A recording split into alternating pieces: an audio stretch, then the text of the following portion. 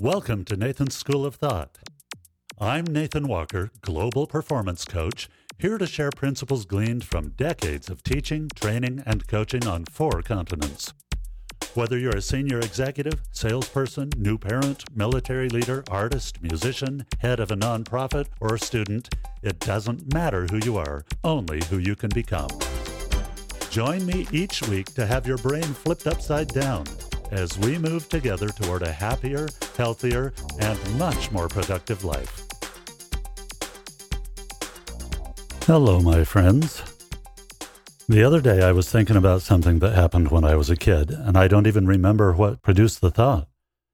I think it was a picture that I saw of my dad when he and I were both much younger, and it reminded me of something that happened when I was probably toward the end of elementary school. I was probably in 6th grade or something. My dad was a choir director, but he was also a really big, strong guy. He had grown up on a farm. We still had a farm that we ran in the summertime. And he was just an extraordinarily strong guy and loved to wrestle and play around and things. He was also very well loved and respected, not only because he was a good musician and a good conductor, but because he really, truly loved the students in his classes. At the time of this story, I think he was teaching at a junior high school, and I was just young enough to think that the junior high school kids were old and mature and wise and wonderful and better and bigger and cooler than I was. I remember my dad being unafraid to recruit groups of kids that wouldn't normally join choir. He would deliberately go after football players and kids that were popular and try to give them an experience that would be worthwhile to them, something they would find valuable.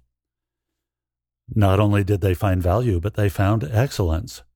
Those groups were so good and so highly touted that it gave every student a feeling of real accomplishment to have been a part of something so excellent. At the end of every school year, there was always a big party, sort of a farewell for the kids that were graduating and going on to higher grades, and a way for everybody to celebrate having been a part of something good. This particular party was held at a house that had a big patio area and a really nice swimming pool, and everybody was swimming and eating hot dogs, and life was wonderful and good. The sun was shining and nothing could go wrong.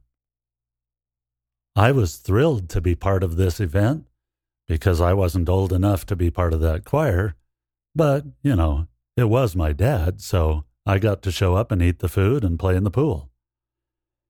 At one point, as often happened, a big water fight started. Then it became a contest to see if some of the older boys who were feeling all manly were strong enough to get my dad and drag him over and throw him in the pool. They thought that would be really fun. I thought so too. I loved watching this. But the most fun thing to watch was that Dad was kind of a formidable opponent. One after another, these boys would pile up on him. Dad would just grab them, peel their grip apart, and throw them in the pool. At one point, 5 or 6 of them got their arms around him all at once, and they were starting to make some progress trying to get him over toward the water. That looked really fun to me, and I wanted to be part of that. So I ran over and I threw my arms around the whole pile of people, and I started pulling too. We were going to pull Dad into the pool. Well, that was great, except that I didn't realize Dad wasn't keeping track of whose arms and hands he was grabbing. He would just grab a set of arms, peel the person off, and toss them. Grab another, peel them off, and toss them through the air, and they'd splash into the pool and come up laughing. One of the sets of arms that he grabbed was mine. Without even looking at what he was doing, he peeled off a set of arms, tossed me through the air and into the deep end of the pool. And I couldn't swim. That was the most frightening experience I had ever had up until that moment. I was absolutely terrified. I remember thinking as I flew through the air, I'm going to die. I can't swim. I'm going to die. I'm going to drown. I was terrified. Why did my dad throw me? Why would he do that? He knew I couldn't swim. Why would he do that? I was completely unaware of the fact that he wouldn't have noticed whose hands he was holding, or whose arms he grabbed, or what body he threw. He was just laughing and playing with everybody else. I remember how beautifully the sun shone off the surface of the water and how much it sparkled as I sunk toward the bottom of the pool. I remember feeling remarkably calm, knowing that this was the end and this is how I was going to go. I knew I would drown. I frantically kicked my legs and paddled with my hands, but having no experience with that, I wasn't sure if I was going closer to the top. I think I wasn't. Right at the moment of despair, when I couldn't hold my breath any longer, a set of shoulders came up underneath my feet, and one of the big, popular, good-looking boys named Dave shot to the top of the water with me on his shoulders and tossed me out of the water toward the edge of the pool. It looked somewhat like a penguin when they come up out of the water and land on the edge of the ice floe. I was so relieved. I was beyond grateful. I landed on the cement at the edge of the pool and turned around, and there in the water was Dave laughing. How was that? I couldn't even come up with a response. Finally, I said something lame, probably something like, "Pretty fun." Then I said, "How did you know?" "How did I know what?" "How did you know I couldn't swim?" "You can't swim? I didn't know you couldn't swim. I just was playing around. I saw your feet down there, and I thought it would be really fun to come up under them and see if I could toss you out of the water." I was grateful to Dave for years and years. Even as an adult, when I saw him a couple of times, I was tempted to bring that experience up again and remind him that as far as I was concerned, he had saved my life. He didn't know I was drowning, but he lifted me up and saved my life. This applies to a lot of people you know, because right now, if you look around, kind of everybody's drowning. You can look at any room full of people or any group of friends and be absolutely confident that a good majority of them are going through something really difficult. Henry Eyring put it this way, quote, "Many years ago, I was first counselor to a district president in the eastern United States. More than once as we were driving to our little branches, he said to me, 'Hal, when you meet someone, treat them as if they were in serious trouble, and you will be right more than half the time.' Not only was he right, but I have learned over the years that he was too low in his estimate," unquote. He was right. So many people that you know are going through financial, occupational, physical, spiritual, emotional trials, sometimes everything at once. As was the case when I was a little boy and was thrown into the deep end of the pool, it often takes them by surprise.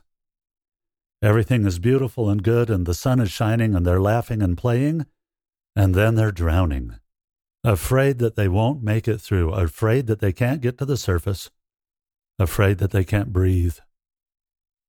You may be in that very position right now as you listen to this podcast.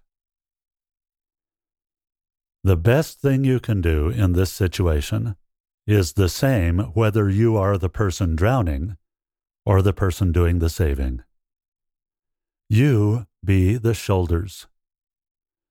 You be the one that comes up underneath the struggling victim and tosses them back up into the sunlight. You be that person. If you are the shoulders, you will notice that your trials will seem smaller. Your troubles will begin to dissipate. Your confidence in your own ability to get through this will actually increase. Be the shoulders. Begin by observing. Watch people's body language. Watch what they do when they're in a room full of people. Watch how they carry themselves. Observe whether or not they look tired and sapped of energy, discouraged and downtrodden. Even if you are going through similar experiences, the best thing you can do to build your own faith, courage, confidence, and hope for the future is to observe others and find a way to show love to them. Then listen. Listen carefully to the words they say. If in passing you say, "Hey, how you doing?" listen to their response. Fine usually doesn't mean fine. Engage them in conversation. How much of it is negative? How much of it expresses a lack of hope? How much of it expresses self-doubt? Or even worse, self-loathing? Are there signs of discouragement, depression, frustration, or fear in what they say? Then, serve them in your way. Each of us has a very unique set of strengths. There's no one else exactly like you. That means that no one else can serve the way you can serve. And so, serve in your way. Find ways to show love that would be meaningful to you. I have a friend who's really, really good at just showing up. He's absolutely unafraid of going to the house of someone he doesn't know well and making a friend. He will ask point blank, "What can I do for you? Are you struggling with anything? Is there anything I should know about your health or what's going on in your family?" That's a really difficult thing for me to do. I have the questions and I feel those feelings, but he is particularly adept at putting it into action. You may show love or serve somebody by bringing them food, or just having a good long talk. You might show love or service to them by babysitting their kids, going on a drive, giving some advice as to jobs that are available or ways to expand on their career. You may be the one who's really, really good at explaining principles that will be helpful. You may be the one that feels empathy or even has impressions come to your mind when they are in danger. You may be the one that talks them off the ledge. Whatever your thing is, just do that. Don't worry or obsess about the best way to do it. What if they don't take it right? What if I get it wrong? What if they don't really like cookies? What if? You can what if yourself into the grave. Don't what if. Just do something. If it's a text, send a text. If that's your thing, do it. It might astonish you what a difference that will make. Even the smallest acts of kindness are often great big things in the heart and mind of the person who thinks they're drowning. Be the shoulders.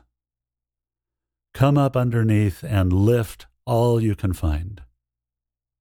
Now, if you're the one drowning and I can help, reach out to me. Go to the link in the podcast description and in the comments section, talk to me about how I can help you best. I have more stories to tell and more experiences to share and more things that I can do for you than you might think. We'll talk again soon.